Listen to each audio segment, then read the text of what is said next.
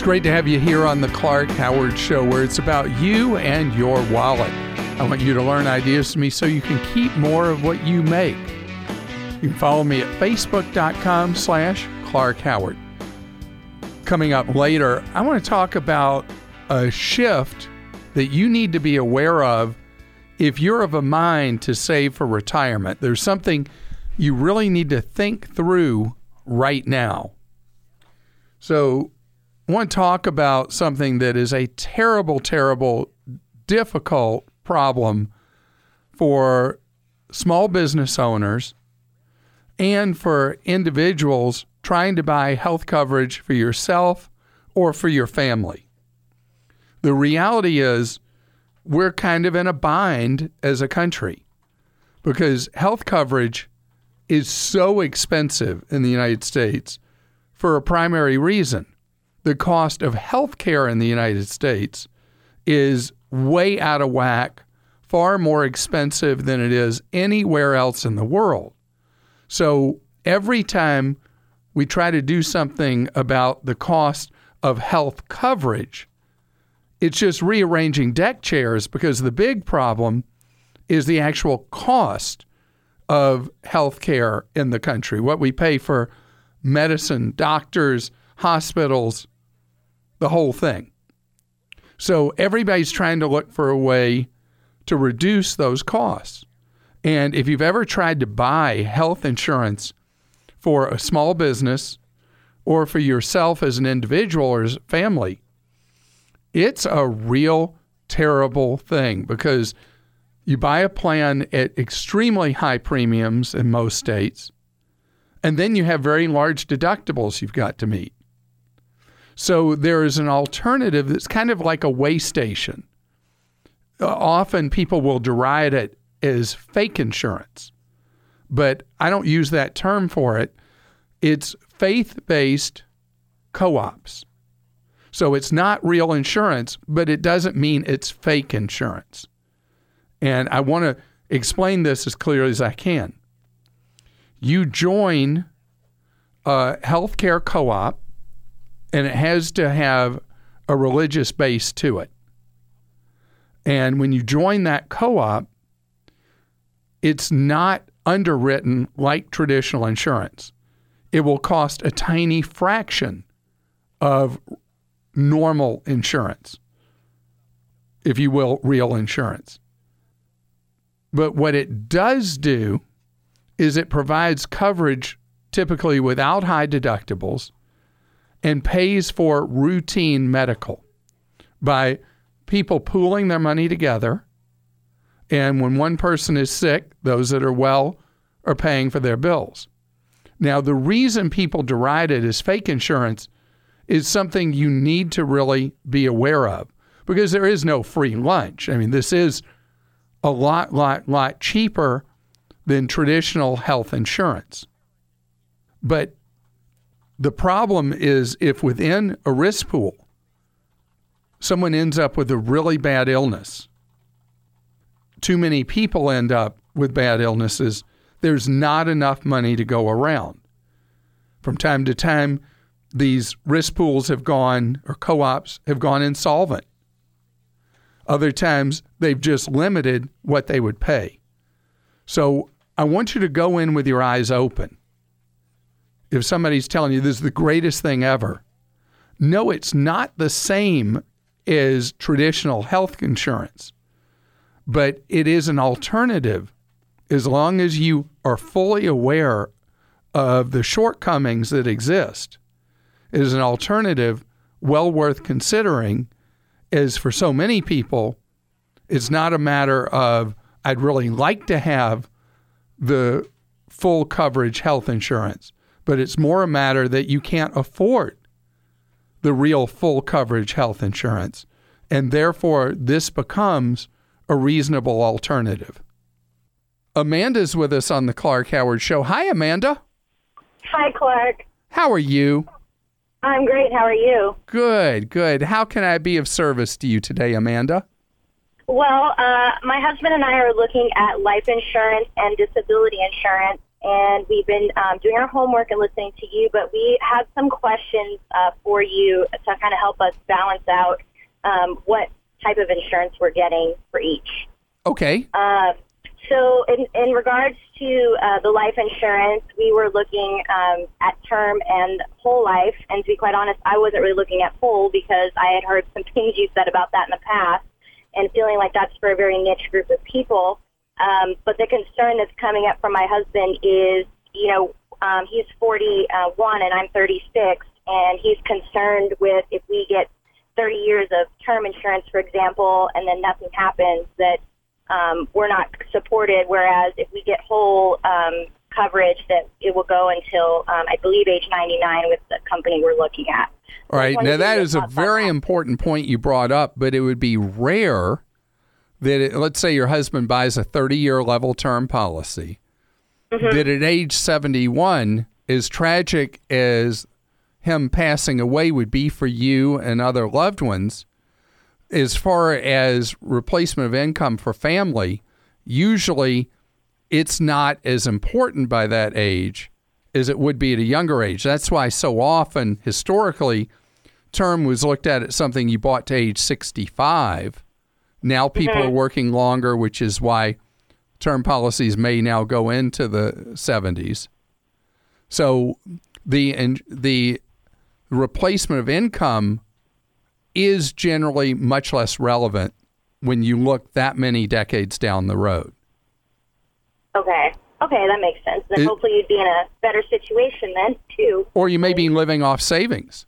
You may be, he may be retired and he's living off money that's gone into Roths or into 401ks or whatever. I would imagine, I'm just imagining this, that you and your husband are fantastic at saving money, because the very fact that you would ask me about disability insurance puts you so far at one far end of the bell curve where nobody ever even considers that I think the two of you are probably very, very careful about living beneath your earnings and saving money. Well, thank you. Did I guess right? We're getting there. We're getting better, definitely. I wanted to ask, and this is what kind of surprised me. So when we went to look at the disability insurance, we were presented two options, and not just the regular coverage for disability, but also a mortgage disability insurance. And, wait. Mortgage disability? Yes. So basically, they said as a separate policy, they would help you. Do you hear the cow? Do you hear the cow? Did you just hear the cow? No. Okay, you didn't hear that? Because let me tell you something. Oh, I'll play it for you one more time. Oh, here we go. Yes. That cow just laid a giant pile of manure. Which is why I called you, because I said, I asked them, I said, well, why would I get two sets of disability? And their reasoning was, we just bought a home recently, and they said that basically, in this case, my husband's the only one who is on the home loan. But they said that he could have the separate policy to cover paying the mortgage and then the additional disability payout to cover any other expenses we had. With all due respect to that salesperson you talked to, I think that's really bad advice. And here's why. Why would you ever buy insurance and pay a premium on it that doesn't protect you but protects some bank? So having a disability insurance policy that pays a benefit, 60, 70% of income, whatever number you're looking at, and provides for whatever expenses you have in your life is what you should be buying. But buying a very narrow policy that you're paying the premiums on but protects a bank is crazy. I never, ever, I have, the only time I ever bent on that and recommended that somebody go ahead and buy the mortgage disability insurance with someone who was uninsurable because of pre-existing conditions, and this was a coverage they could get even though they couldn't do what's called medically underwrite. But that was the only time ever in my career I ever said, oh, okay. So that's actually what caught me off guard, because I never heard you talk about it, and I thought, is this a made-up thing? I didn't really know. No, it's just junk. I figured you'd tell me. And if I have one more question, if you don't mind. Yeah, please. As far as the cost per month, I caught this, actually, she didn't point it out to me, but I was looking at some of the quotes, and I noticed that they have two different rating methods. They have an attained age and a issue age. And I asked her, I said, well, can you tell me the difference between the two? And they basically said the attained age would mean that it would incrementally increase as we got older, and I actually had a chart that showed us what it would increase each year that you got older. And then the issued age means that as long as you're under the policy, whatever amount that they quote you, you're locked into. And then she said, unless there's a company-wide change. So I just wanted to know your thoughts on. Let me tell you what that means. Yeah. That means you're part of a rating group. Mm-hmm. And if they raise the rates on other people in that pool, your rates would be subject to change as well. Mm-hmm. The person you're talking to, are they a disability insurance broker or a general insurance salesperson? I believe they're general insurance. I would like you to sit down with you can buy term life however you want to buy it, but to sit down with somebody who all he or she does is disability insurance.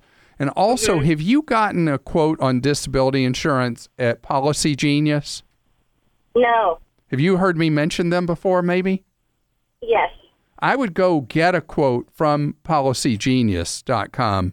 They do a great job not just of getting quotes for you, but educating you on every part of the ins and outs and where the gotchas might be in buying disability insurance. It's a very well thought out website and tool for you as a consumer to have the upper hand and have the information you need.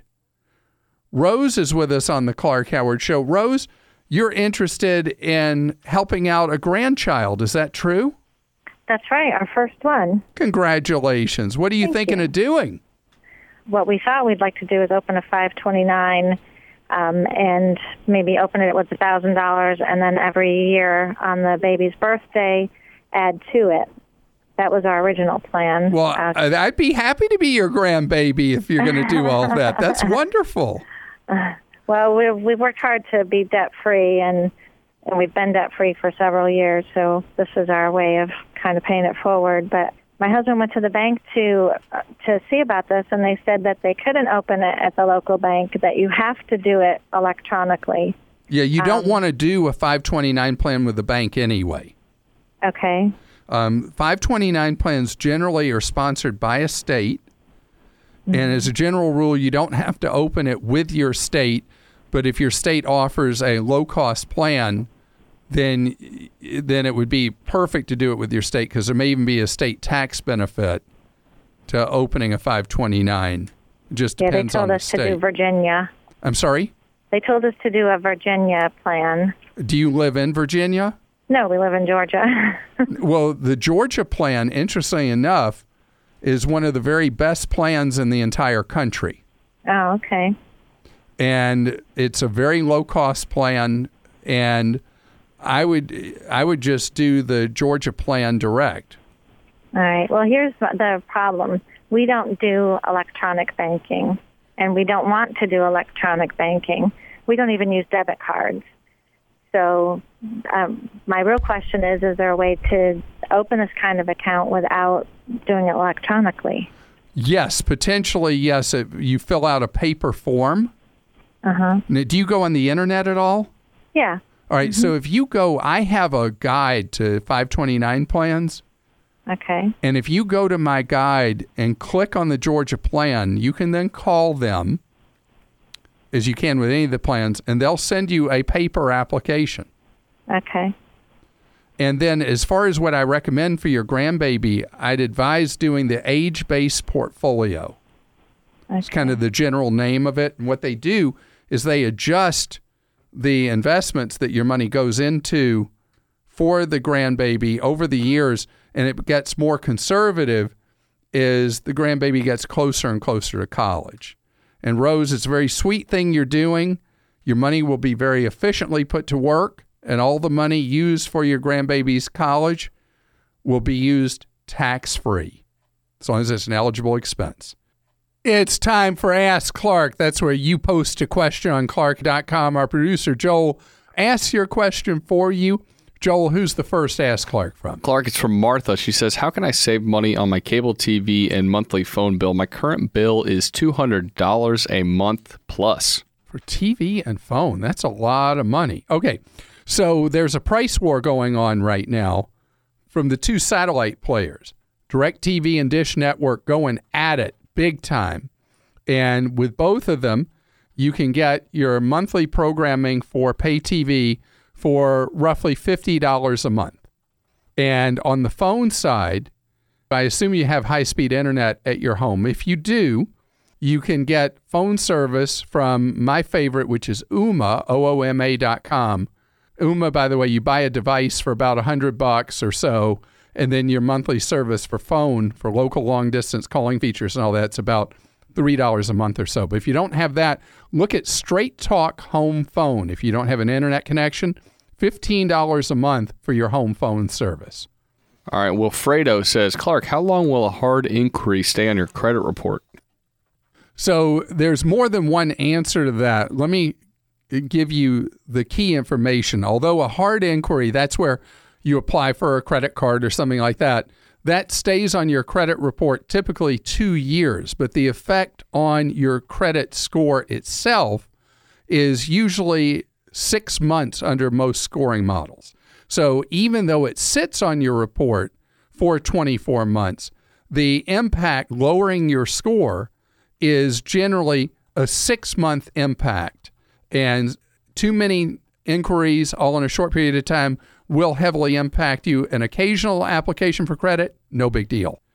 Great to have you here on the Clark Howard Show, where it's about you and your wallet. I want you to learn ideas from me so you can save more, spend less, and don't let anyone ever rip you off. We need to have a talk here about retirement. If you are saving for retirement, fantastic. But I need to talk to you about how you're saving. We're at a tipping point where most of us at places we work that offer 401ks a majority now have the choice of doing either a traditional 401k or a Roth 401k. And there's a enormous advantage right now for all those except ultra-high income earners to do the Roth 401k, where you take after-tax dollars and put them in the 401k. The money grows tax-free. It's spent tax-free. Versus the traditional 401k, where the money that goes in is pre-tax, and then in retirement, everything you have in the account is fully taxed. The reason doing a Roth 401k is a real high priority for me right now, again, for anyone except if you're earning more than, as a family, more than $275,000 a year. So we're talking about a small sliver of the population. You want to do the Roth 401k because the federal government is running enormous budget deficits right now. Massive deficits. Unprecedented in a time of low unemployment for the country and outside of like World War. This is totally without precedent. The problem is that this is going to boomerang because the deficits are not sustainable and they're going to start to crack the financial integrity and strength of the U.S. government. So what it means, because we don't have the will in the Congress to cut spending. So what it means is we're going to hit a wall, and that wall is going to be dealt with, unfortunately, by raising tax rates again.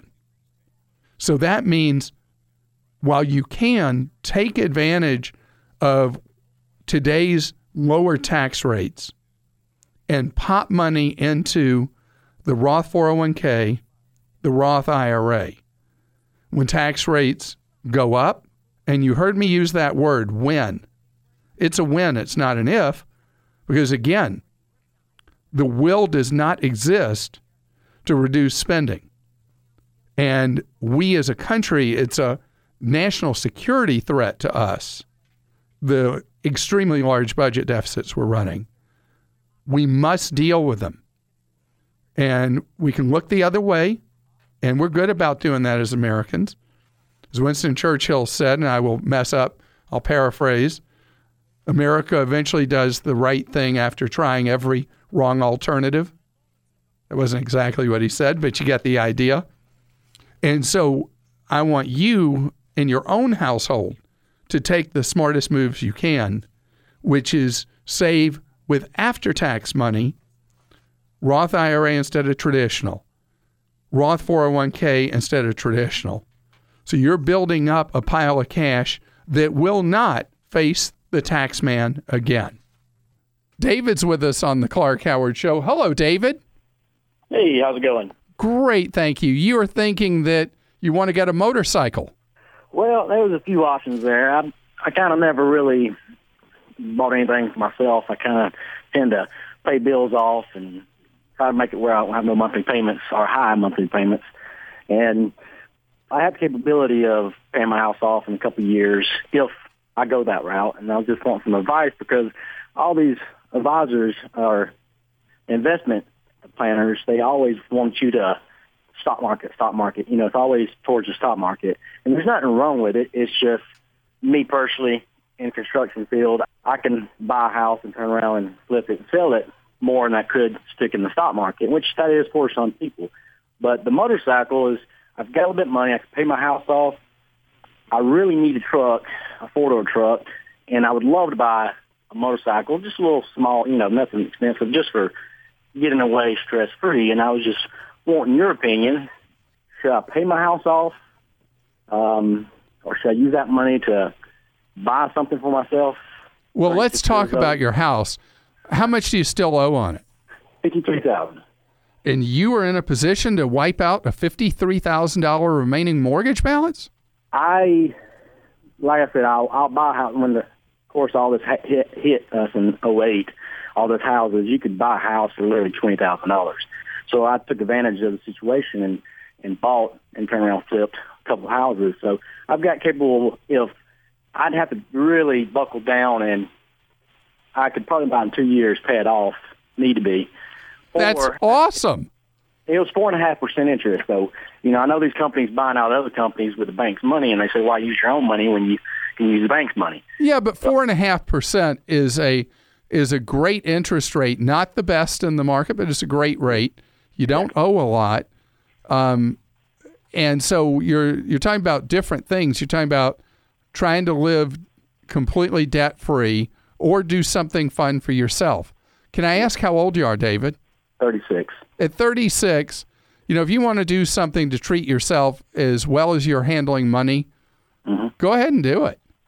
But with a motorcycle, I know there are people who ride motorcycles who are going to hate something I'm about to say. But I would look at buying one used instead of new. Oh, yeah, I'm with you. Because a big chunk of people who buy motorcycles, it was a good idea at the time, and then they might go out on a few rides, and it just sits there.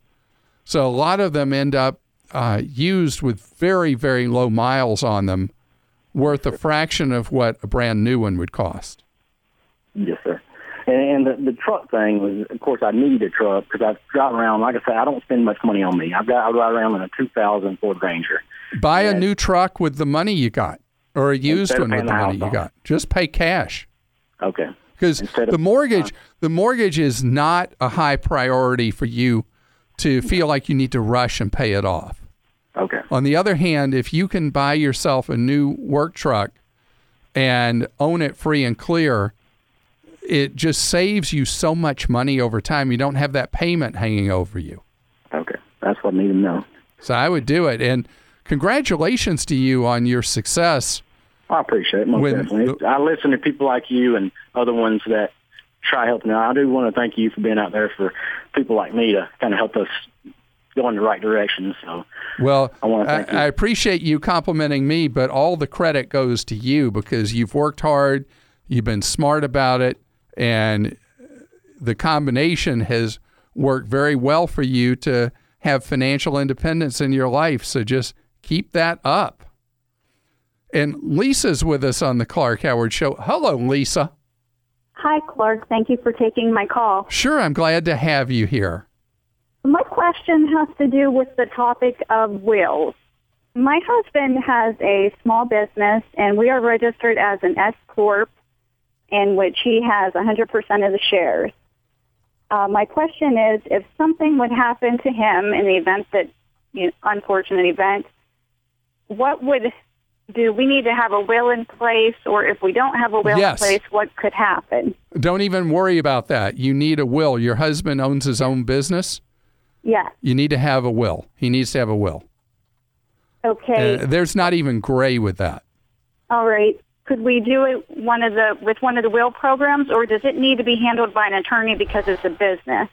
The fact that there's a business in the picture doesn't automatically mean a lawyer should be involved, but depends on what else is going on in your lives. Like, how have the two of you done? Have you been able to save a fair amount of money over the years or not? Or like, well, the business worth would just be like whatever we had in our checking account and a few assets. We're a service business. There wouldn't be a lot of assets, I guess. How about outside the business? Do you own things? Mostly, yes. Very low on our mortgage and our cars. And how about kids? Do you have kids? Yes, we have 2. And are they both yours? Are they his, hers, theirs kind of thing? Or do you know what I mean by that? Yes. One is mine, and we have one together. Okay, so you went through all the checklist items with me. You do not do any kind of will you buy on the internet or anything like that. You need to go see a lawyer. Okay. Because doing a will on your own, using like WillMaker or whatever, you need to have a very linear, pretty simple situation. And yours doesn't fit that at all. And it would be very valuable for the two of you together to go see a lawyer, and you should have a will. Your husband should have a will, because with your kid and then a kid the two of you have together, that is a complicating factor that makes it extra important to go see a lawyer. The fact that you have this business makes it very important to see a lawyer. The fact that you have stuff you own, like a home virtually free and clear, again, you have developed a lifetime of assets. You got the kids. You got to go to a lawyer. And I would make it a priority, because you don't want to be in a situation where he does pass away and then there's all kinds of uncertainty and unhappiness about what happens next. In addition to grieving over him passing away, you don't want to add a layer of additional difficulty and uncertainty. And that's what lawyers are for. So I'm so glad you asked, and I'd love it if you go get it done. Tim is with us on the Clark Howard Show. Hello, Tim. Hey, Clark. Thanks for taking my call. Certainly. Tim, you have a question about not taking an airline up on its whole ticket that you're buying. Is that right? Yeah. So we planned a trip to Hawaii. My mother is 90 years old this year. And one of the promises that my dad had always made to her was, that he would get her to Hawaii. And so we're kind of fulfilling that dream for her. And, she's still real active. So we look forward to having a good time. Do you realize how lucky you are on that she's 90 and still really active? Absolutely. We have good genes in the family, but she's amazing. And, we try to take her every chance that we get, and she still drives, lives by herself. So she's an amazing woman. Wow. Well, so tell me the mystery of what you're trying to pull off here. Well, we booked through a major carrier our flight, and originally we were going to fly into Honolulu via L.A. and then Kona. So it would go L.A., Kona, the Big Island, and then to Honolulu. And as we started looking at things and talking to people, we got the suggestion of, well, you need to spend some time on the Big Island, go to the volcano, and what have you. So I thought that would be fine. And in looking at it, we're going to be on Kona. And I thought, well, either we can make a change or we can with the airline, or I'll just let that portion of it go, not require any type of refund, and then catch a later flight, because flights between the islands are not that expensive. And So when I went to call the airline to let them know that, we probably wouldn't be taking that last leg, but we'd doing something later, they informed me that if I did that they would cancel the rest of my trip. That is right. And they put in the system what's known as an NS status, which actually just stands for no-show, and they cancel all the remainder of your trip, and you have no way to get back to the mainland. That's right. And to make a change, it was going to cost me close to $4,000. And, a friend of mine actually warned me about this before I even booked. So I actually called the major carrier ahead of time, told them exactly what I was doing, and said, is this for real? Is there going to be a problem with this if I decide to make some type of a change? And they assured me that there wasn't. Well, the person you talked to was not informed. That's what I've come to find out. So as you can imagine, I was very, very frustrated when I was informed that this was the case. I didn't realize that it was a industry standard. And, I try to do my due diligence and read the fine print. Well, the $4,000, though, doesn't really add up, because what I followed you saying, if I had it right, is you're going to go from the West Coast to which island first? So to the Big Island first. Then to Honolulu, and then back to the West Coast? Actually to Austin. So we'll fly from... Okay. Yeah, so the big issue is that you would delay your return from the Big Island to Honolulu? We wouldn't take the final stretch from the Big Island to Honolulu. So unfortunately, you can't do that without getting clobbered. It's just the way the crazy rules work. And it's so much to ask of your 90-year-old grandmom. But the only thing you can do is get to Honolulu, turn right around, and fly a round trip back to Kona. And then when you're ready to go back, go fly back to Honolulu and then fly back to the mainland. Fortunately, the flight's 35 minutes. But that's the only way you can make that affordable. And it is a hassle, because that's the way the airline rules work. This episode is brought to you by Progressive Insurance. Hey, listeners, whether you love true crime or comedies, celebrity interviews, news, or even motivational speakers, you call the shots on what's in your podcast queue, right? And guess what? Now you can call the shots on your auto insurance, too. Enter the Name Your Price tool from Progressive. The Name Your Price tool puts you in charge of your auto insurance by working just the way it sounds. You tell Progressive how much you want to pay for car insurance. Then they'll show you a variety of coverages that fit within your budget, giving you options. Now, that's something you'll want to press play on. It's easy to start a quote, and you'll be able to choose the best option for you fast. It's just one of the many ways you can save with Progressive Insurance. Quote today at Progressive.com to try the Name Your Price tool for yourself and join over 28 million drivers who trust Progressive. Progressive Casualty Insurance Company and Affiliates. Price and coverage match limited by state law. When you have a question for me, you can have it read on the air for you. We call it Ask Clark. Our producer, Joel, fills in for you. Joel, who do you have an Ask Clark from? Clark got one from Robert. He says, where's the best place to sell your old cell phone, Clark? Best or easiest, or the one you got the most money from? If your cell phone is not terribly old, you still will get more money selling it on eBay than anywhere else. But you got the hassles involved with eBay. But I have a list at Clark.com of places you may not have heard of that you can use to sell your old cell phone, a number of .coms that you can sell them on.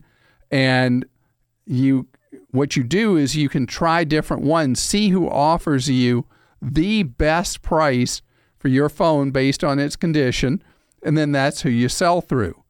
In addition, several retailers offer their own trade-in program that you can use if you're buying a new phone from them. You want to see what their trade-in is, but before that, you want to check these websites. If the retailer trade-in is equivalent or better, use that. The quickest way to get one sold is to go to a mall location and use an Echo ATM, ECO, Echo ATM. Check them out at EchoATM.com. All right, Clark, and Jerry says, what's the preferred credit card to use that has the best rewards? We don't really travel, so we're not looking for one with travel rewards. If you want just straight cash back, the Fidelity Rewards card is the best. Fidelity, the big financial house, mutual fund company, investment company, whatever you call Fidelity. Fidelity Rewards pays 2%, no games, no gimmicks, 2% into a 529 college savings plan or 2% into a Roth IRA, your choice, but 2% straight out. I appreciate you spending part of your day with us here on the Clark Howard Show. I want you to know that if you need consumer advice, we're here to serve you off air for free, 9 hours a day. If you go to clark.com and go down the home screen, you'll see a section, Consumer Help and Tools. Click on Consumer Action Center, and you can get that free off-the-air advice.